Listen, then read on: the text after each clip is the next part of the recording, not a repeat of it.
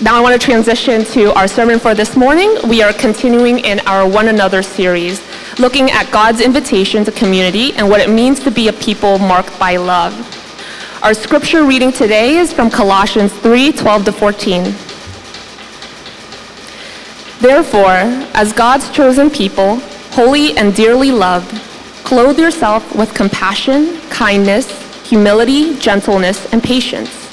Bear with each other and forgive one another if any of you has a grievance against someone. Forgive as the Lord forgave you. And over all these virtues, put on love, which binds them all together in perfect unity. This is the word of the Lord.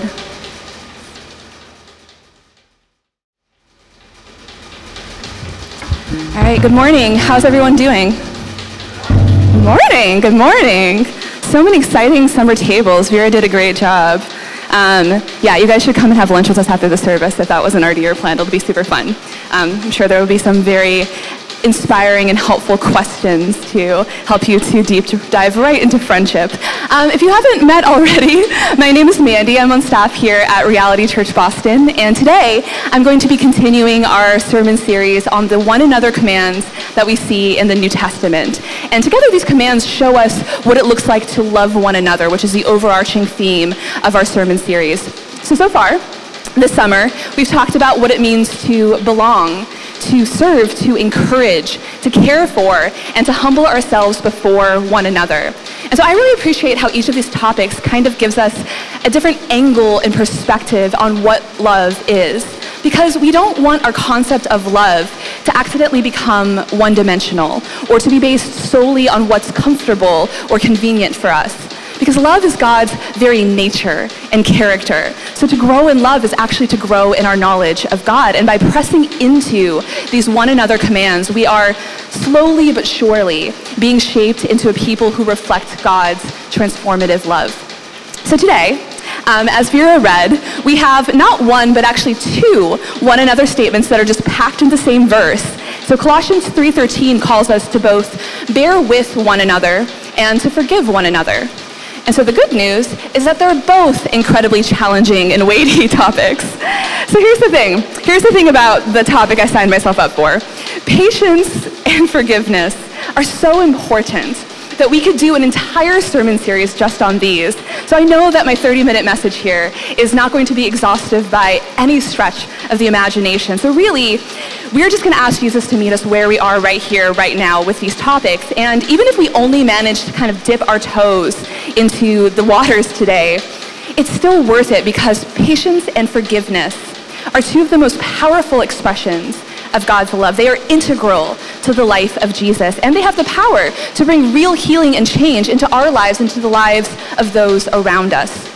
But to respond to this call, we are definitely going to need some supernatural assistance. So let me first open us with a word of prayer, and we will just ask God to meet us in our time of need, in my time of need this morning. So let me pray for us. Lord, we thank you that your very character, your very nature is forgiveness, is patience. You even call yourself that as a God who is slow to anger, but you are full of mercy and long-suffering and compassion. And God, we just pray that we would have an encounter with you this morning, that we would see more clearly the beauty of who you are. Lord, we know that there are so many things that each of us carries into a moment like this, into a Sunday morning. Things from far in our past, things maybe even from the last week, things that we've wrestled with, that we've brought before mentors and elders and therapists and people who we've just poured our hearts out to. And Lord, there might also be things that we haven't even begun to address, things that are in our hearts, unforgiveness and pain and difficulty that we haven't even brought before you yet, Lord. And so we recognize that we might be in very different places here today. We just ask that you, our good shepherd, would meet us, that you would show that you care for the healing of our hearts, for the restoration of our souls, that you desire to draw us near to yourself, God. We believe that you are present here today. We believe that you want to meet with us. So we just pray that you would speak your word directly to each of us today, and that, again, that you would show us that you desire for your people to come near to you, and that we can trust that you are the good shepherd of our souls. So please meet with us today, Jesus. We pray all these things in your name. Amen. Amen. All right, I'm going to move this up just a tiny bit if I can. It's kind of squeaky. All right, so as we read, our passage today is from the book of Colossians. So now, the church at Colossae was started by this man named Epaphras, who was a friend of Paul the Apostle. And Epaphras writes a letter to Paul, kind of updating him on all the great things that are happening within this church, but also the struggles and temptations that they were facing, presumably to ask Paul's advice. So Paul's response is this letter that we have that we call Colossians. And so the Colossians, this church was experiencing these pressures, these external pressures, to turn away from Jesus and to turn toward these alternate philosophies. And these kind of competing ideologies were critiquing the way that the Christians were pursuing God. The message that they were hearing was that faith in Jesus and their Christian way of life was not enough.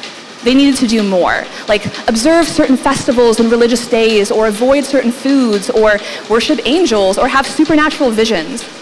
So in response, Paul basically cautions this church not to be taken captive by these hollow and deceptive philosophies, which may have an appearance of wisdom, but in reality, they lack any value. Because your faith, Paul reminds them, is not merely about checking off the right religious boxes or about like transcending the world with these mystical experiences. Our faith is rooted in Christ. He is the one who created and who sustains all things. He brought us from darkness into light. He gave us redemption, the forgiveness of sins. So Christ has done it all, and nothing is lacking in him. So Paul's basically calling the Colossians to fix their eyes upon Jesus, to look to his goodness and power. Christ has given them new life, and renewed people live in renewed ways. So don't turn back to your old behavior, he's saying. Walk in the ways of Jesus. So to clarify what this looks like, Paul emphasizes certain Christ-like virtues and invites the Colossians to pursue them. So he says, clothe yourselves with compassion, kindness, humility, gentleness, and patience. Bear with one another and forgive one another. If any of you has a grievance against someone, forgive as the Lord forgave you. And then over all these virtues, put on love, which binds them together in perfect unity. So the call to bear with each other and to forgive one another is what it looks like to put these virtues into practice. Compassion, kindness, humility, gentleness, patience. And isn't that a beautiful list? I mean, it sounds appealing to me. A life in a community that are centered on these things would be awesome. But the question is, how do we get there? Even if we buy into this and we want to become patient and forgiving people, how do we do this? So I was starting to kind of get, I don't know, like analysis paralysis, I suppose, just trying to decide how to even enter into these really weighty topics until I basically realized that we can start with the call of Jesus. And the message that he preached, very simply put, was repent and believe. So I'm going to gently steal that framework today, and we will look at forgiveness and patience through these two lenses. A call to repent, so to come to Jesus and to receive his transformative forgiveness, and a call to believe, to trust in the power and the promises of Jesus. So these two items, just by themselves, are a lot to cover. And I actually considered not spending quite as much time on repentance, partly because it's an intimidating word, and just to kind of hone in on patience and forgiveness. But then I realized that we really can't have a well-grounded conversation about one without the other. Forgiveness is not a natural, instinctive reaction. Becoming a forgiving person is often the fruit of having received forgiveness. Becoming a patient person is often the byproduct of having witnessed the beauty of a patient, humble, compassionate spirit. And repentance is a pathway to both of those things. So this is where we need Jesus so badly.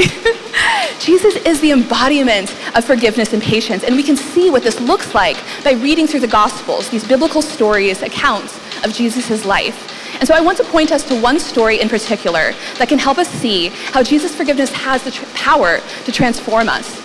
So this story is from the Gospel of Luke. And at this point in the narrative, we're pretty far in. So Jesus has been in ministry for years. We're in kind of the final stretch before he's going to go to Jerusalem and walk that hard road to the cross. So in Luke 19, we meet a man who has heard about Jesus, how Jesus has traveled all over the country, healing the sick, touching lepers, forgiving sins, and welcoming in the despised in society.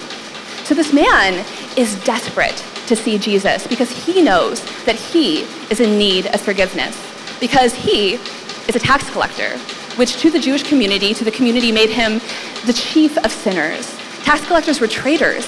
They worked for the Roman government, the oppressors of the common people. They abused their power to make themselves rich, and they extracted money from people who had less. So nobody likes this guy. But he has heard that Jesus has a reputation for being a holy man, a healer, a prophet, who shares his dinner table with tax collectors and with sinners.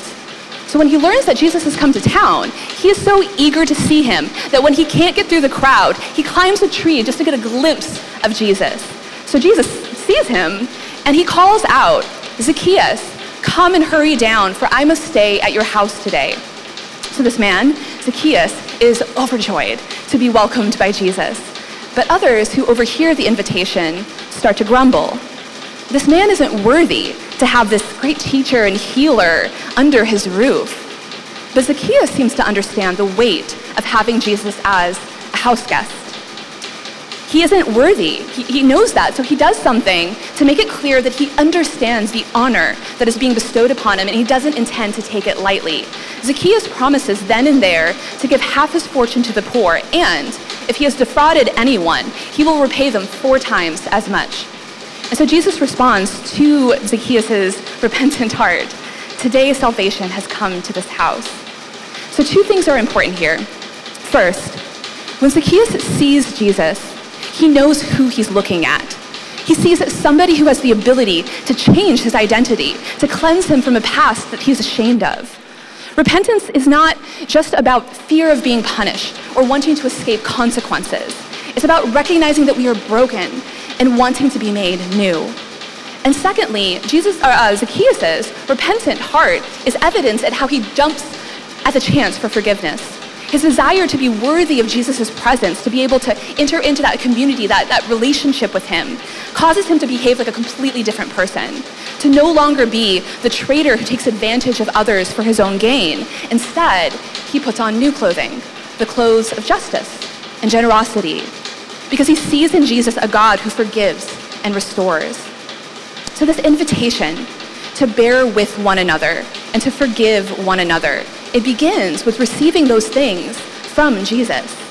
Jesus, the Son of God, came to serve a human race that rejected him, despised him, betrayed him, abandoned him, and crucified him. But even as he hung from the cross and the people watching him die scoffed at him, his response was, "Father, forgive them, for they do not know what they do." What kind of love is that? He's presently dying, unjustly, accused of these fabricated crimes, and he's praying to God the Father on behalf of his murderers. Right now they are not repentant, but it's as if Jesus were saying, if only they were, if only they would turn away from the darkness inside them, they would be healed. They would be able to receive what I'm offering them. They would be made new.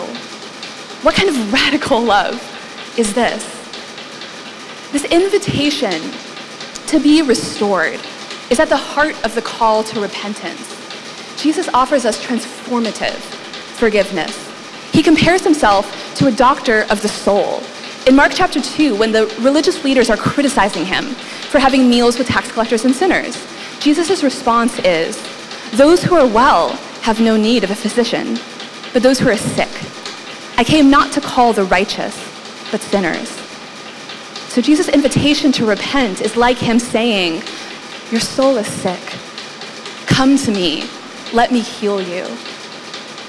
There's a pastor who I follow on Instagram. His name is Ian Simpkins, and he recently shared this post where he references the Greek word for repentance, metanoia, which means a change of mind or direction. So, for example, if you were going south on a freeway and suddenly you realize you're supposed to be going north, what would you do? You would look for an off-ramp. You would turn around. So he goes on to say that metanoia carries the idea not only of a different trajectory, but also of transformation, a new mind, a new heart, a new will. And this is key. Metanoia is a forward-looking word. It looks toward the promises of God, toward a future where Jesus offers fresh hope. And so as Simkin says, Jesus isn't merely inviting us to turn from brokenness, but also to turn toward wholeness. Not merely away from sickness, but toward healing. Because the gospel isn't just freedom from something, it's freedom for something. So he's saying that Jesus is inviting us to renewal. So because we have these kind of defective coping mechanisms to try to protect ourselves from a broken world, to give us a sense of self-worth, to battle against the anxiety of not really being in control. And maybe we cling to these patterns because they're all we know. And we fear how vulnerable we might become if we don't have those things to fall back on. But Jesus says, let go. Come to me. Receive my transformative forgiveness. So this call to repent is followed by a call to believe, to trust in the power and the promises of Jesus. So it's one thing to realize that we need to turn away from our patterns of brokenness, and it's another to actually walk in Jesus' footsteps and learn to do what he would have done. So this past week, the more that I studied and reflected on patience and forgiveness, the more convicted I felt about how wobbly I am in practicing both. I see the healing work of Jesus, and I'm captivated by it. It's so beautiful. I want to live into that, to become like him. But then I think, if I can't even exercise patience and forgiveness in Boston traffic, how am I supposed to do it in other situations? Do you know what I mean? I know some of you definitely in this room drive, right? If not, you have seen other people doing it. But it's just, I can't tell you how many times someone has honked at me, and a quick survey of our circumstances made it clear to me that they were honking because they wanted me to break a traffic law, and they were angry that I was not doing so. And I'm just like, what kind of lawless, rage-fueled movie from the Fast and Furious franchise are we living in? So I get frustrated, and it's just easy to sometimes even find myself wishing ill towards people who cut me off or actively endanger my life. And as I'm wishing them ill, I've of course developed complete amnesia about the times that I've made very questionable decisions while driving to save time. So I'm obviously trying to pick what is potentially a relatable example, but at the heart of it, this is true for all sorts of offenses that we experience. The way that we respond can reveal a lot about what's in our hearts. When I start angrily fantasizing that the person who zoomed around me to save 5 seconds will find themselves stuck in a traffic jam that will make them 30 minutes late, realistically, the seed that I'm nurturing in my heart is vengeance. And because it's a common situation, and because someone may have actually broken a law and done something dangerous, it's so easy to first justify my anger, but then to justify my vengeful thoughts, and ultimately to justify my bitterness and my self-righteousness that I'm using to cope with a law-breaking world. So whether it's kind of an everyday frustration, like Boston traffic, or it's the relationships where people we wanted to trust cause us harm, take advantage of us, neglect us, maybe abuse us, forgiveness is not instinctive. And I think we have to start by acknowledging that what Jesus is asking us to do by forgiving is an immense act of faith. It is a trust fall from a dizzying height.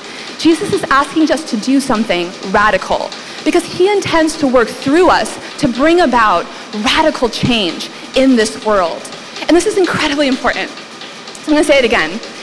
Jesus is asking us to practice radical forgiveness and patience because he intends to use that to bring about radical change in our world.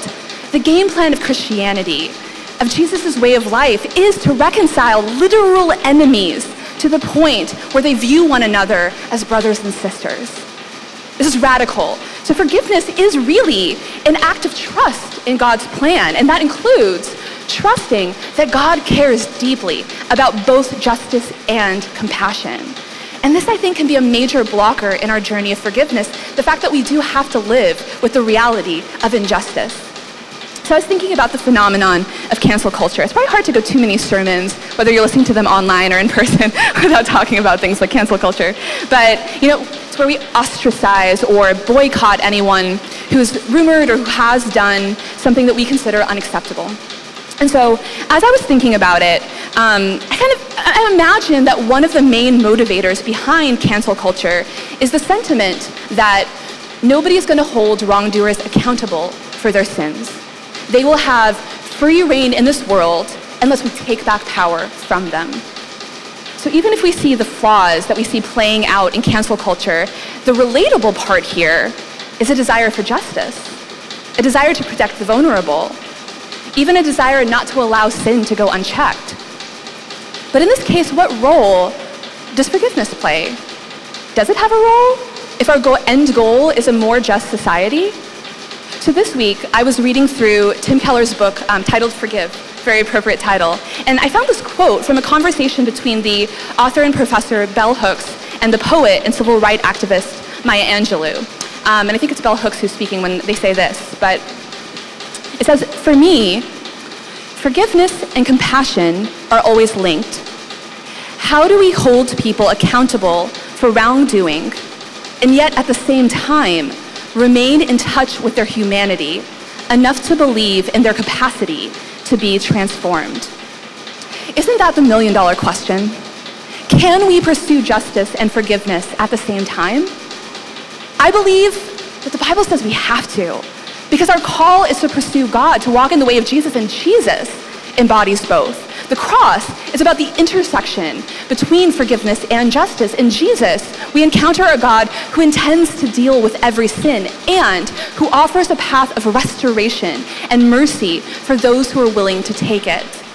I think when we set justice and forgiveness in opposition, perhaps sometimes it's because so far our understanding of forgiveness, what we've learned from the people around us, from the culture, it just has remained too shallow.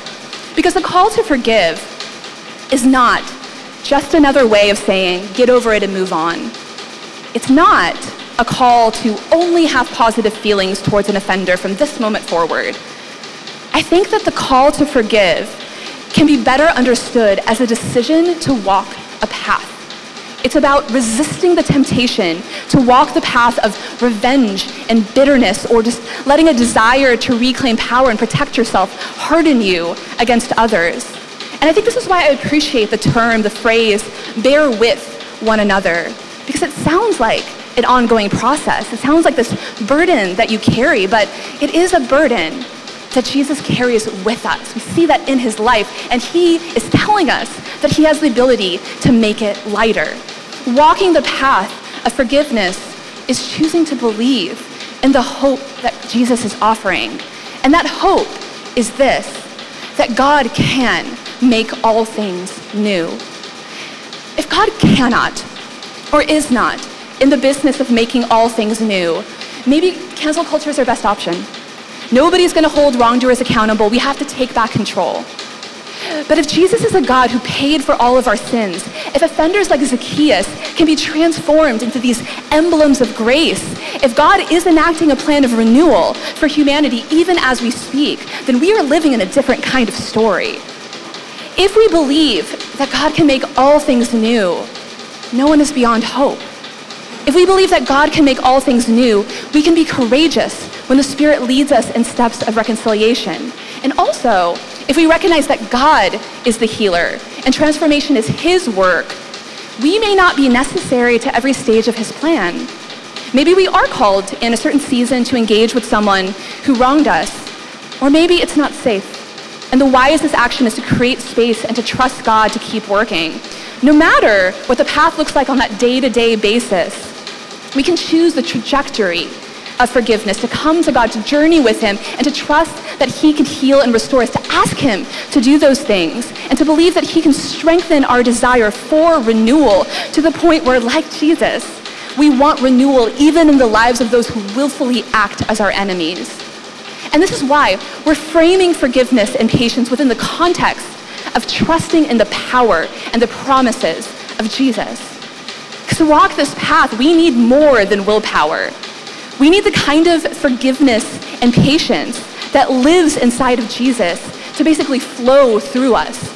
We are actually counting on the power of God to meet us and to sustain us when we choose to do this as an act of love and as an act of worship to Jesus. So you may be familiar with this, but if not, I'm going to tell you her story. The story of Corrie ten Boom. So her book, The Hiding Place, The Hiding Place is phenomenal. And if you haven't read it, this is just going to be my one book recommendation. I could do more, but this one, of the books I read in seminary, I think if I had to pick only one that I said changed my life, I would say it was The Hiding Place. It is a phenomenal book. And it's an autobiography. So it's an account of her life in the Netherlands during World War II. So Corrie and her family were Christians, and they hid Jewish friends, neighbors, and ultimately actually even strangers in their home. And they were ultimately found out by the Nazis and sent to a concentration camp. And so during that time, Corrie saw her father, her sister, obviously countless others, die, and suffered, as you probably can imagine, just atrocities, pains, indignities, losses. But at the same time, she writes about also experiencing incredible moments of grace and seeing God work forgiveness in her heart. And so many people, years after this happens, would want to hear Corrie tell her story. And so in a particular instance, she recounts this. The war is over, years have passed, and she has this unexpected encounter at a church service. So she had been invited to speak there, and part of her talk, as you might expect, centered on God's forgiveness and the need to forgive others. And so after the service, Corrie recognizes in the crowd a former guard from a concentration camp, an SS man, who had actually stood guard at the shower door at one of the processing centers she had gone through. So he was the first of her jailers that she had seen since that time. So this man comes up to Corrie, and as she puts it, he is beaming and bowing to her, and he keeps saying how grateful he is for the message that she had just given, that Jesus has washed away our sins. And the man clearly wants to shake her hand, but Corrie is struggling internally. These angry, vengeful thoughts start boiling in her, memories of the mockery and the cruelty of the guards. But at the same time, she was acutely aware of the message that she had just shared. So in the midst of this incredible tension, she prays silently. She records the prayer that she prays to Jesus, and she just says, Jesus, I cannot forgive him. Give me your forgiveness. And then Corrie writes this. She says, as I took his hand, the most incredible thing happened. From my shoulder, along my arm, and through my hand, a current seemed to pass from me to him, while into my heart sprang a love for the stranger that almost overwhelmed me. And so I discovered that it is not on our forgiveness any more than on our goodness that the world's healing hinges, but on his. When he tells us to love our enemies, he gives, along with the command, the love itself. And that line is so incredible. It's almost breathtaking. So I discovered that it is not on our forgiveness that the world's healing hinges, but on his, on Jesus. When he tells us to love our enemies, he gives the love itself. So again, I am so aware of the need to not minimize the reality of the evils that happen in this world, or to treat forgiveness like it's a simple thing. But if there's anyone who had a reason to withhold forgiveness, I would probably give that immunity pin to someone like Corrie. But her story shows that forgiveness is not like a social theory or an abstract philosophy. It is a power of God meeting us in our deepest pain. Jesus' forgiveness is not a small or a timid thing. It is a rushing tidal wave that sweeps people off their feet and plants them somewhere completely new. It is a powerful force that cleanses everything it touches for everyone who will repent and receive it. Corrie got to experience the immensity of God's provision as she chose to walk the seemingly impossible path. And what we see in her story, and we need to believe this, is that forgiveness is strength. It's freedom. It's healing. Corrie's anger was righteous. Her pain was justified. But her decision to ask Jesus for his love is life-changing.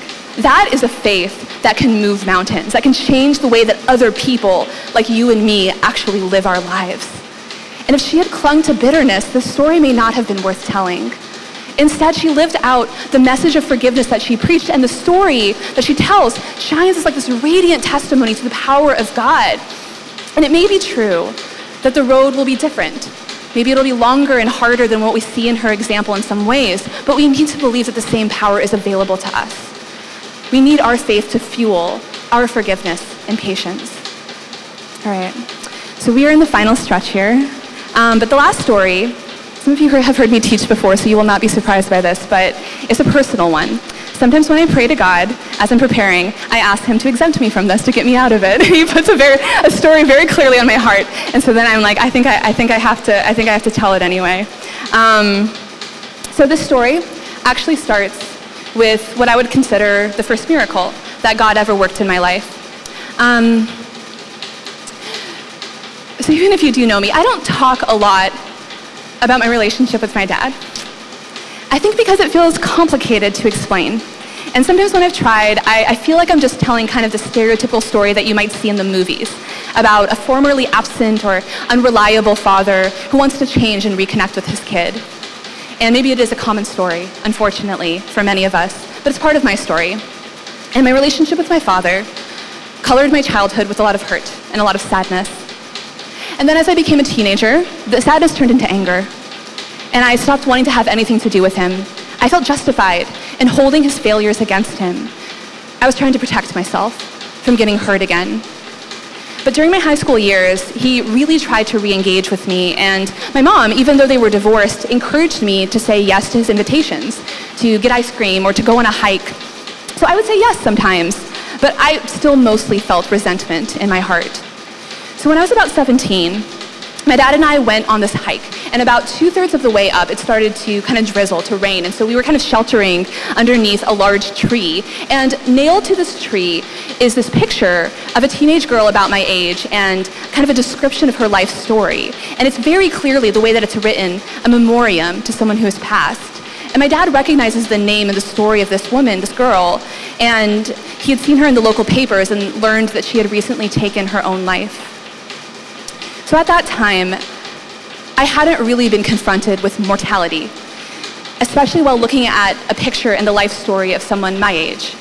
And it was like something spoke to me and kind of woke up this part of my brain that had been muted by resentment and anger. And now I actually see this as God's gracious intervention. But at the time, it kind of just felt like this uncharacteristic thought, this like strong but sudden conviction that life is fragile and short. And I actually didn't know how many days I or anyone else had left. So I should try to forgive my father. Surprisingly, that sentiment actually stuck with me in the years to come. I slowly, probably mostly painfully, moved towards forgiveness. I would try to give my dad the benefit of the doubt more often when he wanted to make up for things. I would create more space to spend time together, maybe even more than I was inclined to. And through that, we did form new and better memories. Even though certain things would definitely rekindle my anger, the more that I saw good in our current relationship, the more I was able to hope. And then, many of you know this story, but when I was a sophomore in college, I began following Jesus.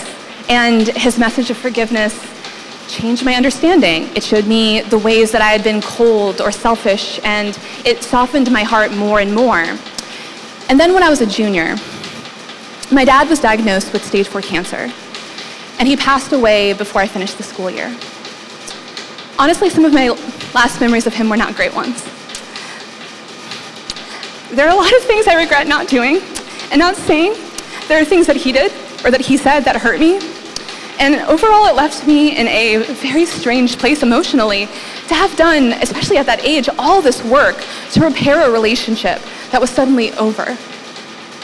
So probably 4 years later, this was my first year living in Boston, and I experienced what I would probably characterize now as a nudge from the Holy Spirit. He's just hanging out, intervening unexpectedly. But it was to do this very specific writing challenge that I had come across. And it basically became this like literary healing journey where I tried to make sense of all the complicated feelings I had about my relationship with my father. And God met me as I wrote about the pain and the healing and the strange kind of in-between places. And through that, I found myself journeying deeper and deeper into this concept of understanding what forgiveness looked like. And so I remember after finishing it, talking to one of my best friends. She was someone I knew in college, and so she was actually one of the people who consoled me after my father passed away. And so I was telling her that the conclusion of the story I had written was basically me owning the fact that I could feel hurt by my father and still acknowledge how much I loved him at the same time. And she started to cry, which startled me. But she just explained that she was so overwhelmed to see how much healing God had done in my heart. And she said, Mandi, in the years that I've known you, I've never heard you say out loud that you love your father. This is a really big deal. And I hadn't realized that, but it was true. And in the wake of that conversation, I started to feel more and more peace, reflecting on my story and just learning to hold that tension. And so a few years later, I was at a Sunday gathering at Reality in one of our old spaces, and it was Father's Day, which was usually an emotionally complex day for me. I mean, sometimes I felt numb, sometimes I felt grief all over again. That day, I was overcome with kind of a strange and unexpected emotion, and so I went up to two of our elders at the time, both of whom were fathers, and asked them for prayer. And it wasn't until, I wasn't really sure what I was feeling until the words were coming out of my mouth, and I was giving them my prayer request, and I found myself just saying that this was the first Father's Day I could remember where all I felt was that I missed my dad. I didn't feel anger, I didn't feel pain, I didn't feel numbness, I just missed him. And I hadn't realized until then just how far God had brought me. Now, I mean, of course, you may be able to predict and understand that I wouldn't say that means that my journey is over, because the reality is that dealing with pain from a close relationship, like a parent, is something that you might work through for an entire lifetime. But it is true that the level of freedom and heart change that I experienced just step by step as God led me forward showed me that forgiveness had won in my heart. It had taken root, and it was flourishing. And I recognize other stories may have a different timeline, a different landscape, but in Christ, I have to believe that the trajectory is the same. God moves us toward wholeness because restoration is his desire for his children. There's this metaphor that Jesus uses in one of his parables, and it's about a good tree. A tree that is fundamentally healthy and vibrant, he says, will produce good fruit. And I think a similar metaphor works here. Forgiveness is the character of Jesus. It is his work and his lifelong passion. When you plant the seed, the Christ-like seed of forgiveness, and tend to it patiently over time, you will get a good tree that will bear good fruit. It may take a long time to grow, as trees do, but I think we will always be surprised to discover what God can do through the faithful watering and in the patient waiting. By walking that long, hard road of forgiveness, we can experience the invitation that we hear in the Psalms to taste and see that the Lord is good. Pursue forgiveness, and you will taste his goodness. Practice patience, and you will taste his kindness. Bear with one another, and you will experience his love working in you. So this is my closing invitation for us. I recognize we are all likely in very different places, meditating on these themes and hearing this message. So I'm going to offer you 3 different prayers. This is going to be our closing prayer, but there's going to be 3 different kind of focal points. And so I just invite you to listen. If it's helpful for you to close your eyes as you listen and just kind of enter into a posture of receiving, feel free to do that. And I just invite you to pay attention to the one that stands out to you as we transition to our time of response. So this is the first prayer. Jesus, help me to sincerely ask for forgiveness. Help me not to fear owning up to what I've done, as if the weight of shame will crush me. Help me to trust that my repentance can bring healing into my life and the lives of others. Please meet me now with your transformative grace. Secondly, Jesus, help me to choose the path of forgiveness. I'm not sure what lies ahead, and part of me is afraid that I'll turn a corner and find myself facing pain or disappointment again. Show me that you walk this road with me. Remind me that it is the power of your forgiveness that will heal the world. Fill my heart with the merciful love that only you can give and the wisdom to follow your leading. And lastly, Jesus, help me to become a person of patience. Remind me of the ways that you have loved me at my most unlovable. Help me to bear with others and to believe that you are able to transform and heal, even if I can't see it now. Help me to trust that you are working renewal in my heart and in those I struggle to have compassion toward. Help me to put on the new self you have created and to walk in compassion, kindness, humility, gentleness, and patience, even today. So we pray for all of these things in Jesus' name. Amen. I'm just going to do a quick invitation as the band begins to play. This time of response is so key. I could stand up here and talk about these things for another half hour, and I will not. But I believe that there is some kind of seed of forgiveness, whether that's to forgive, to receive forgiveness, to walk with and bear with people that Jesus is planting in our hearts now. And I'm just inviting you right now to listen for what that might be. It might be helpful for you to sing the words of the song that we're about to play. It might be helpful for you to come down to the carpets and just take a moment to focus on the voice of God that is present to us in these moments. If you would like prayer, there will be leaders at the front. I'll be over here at the side, and I would be happy to pray with you. But I just want to invite you now to take this moment and ask God to meet with you. Ask him what he wants to say.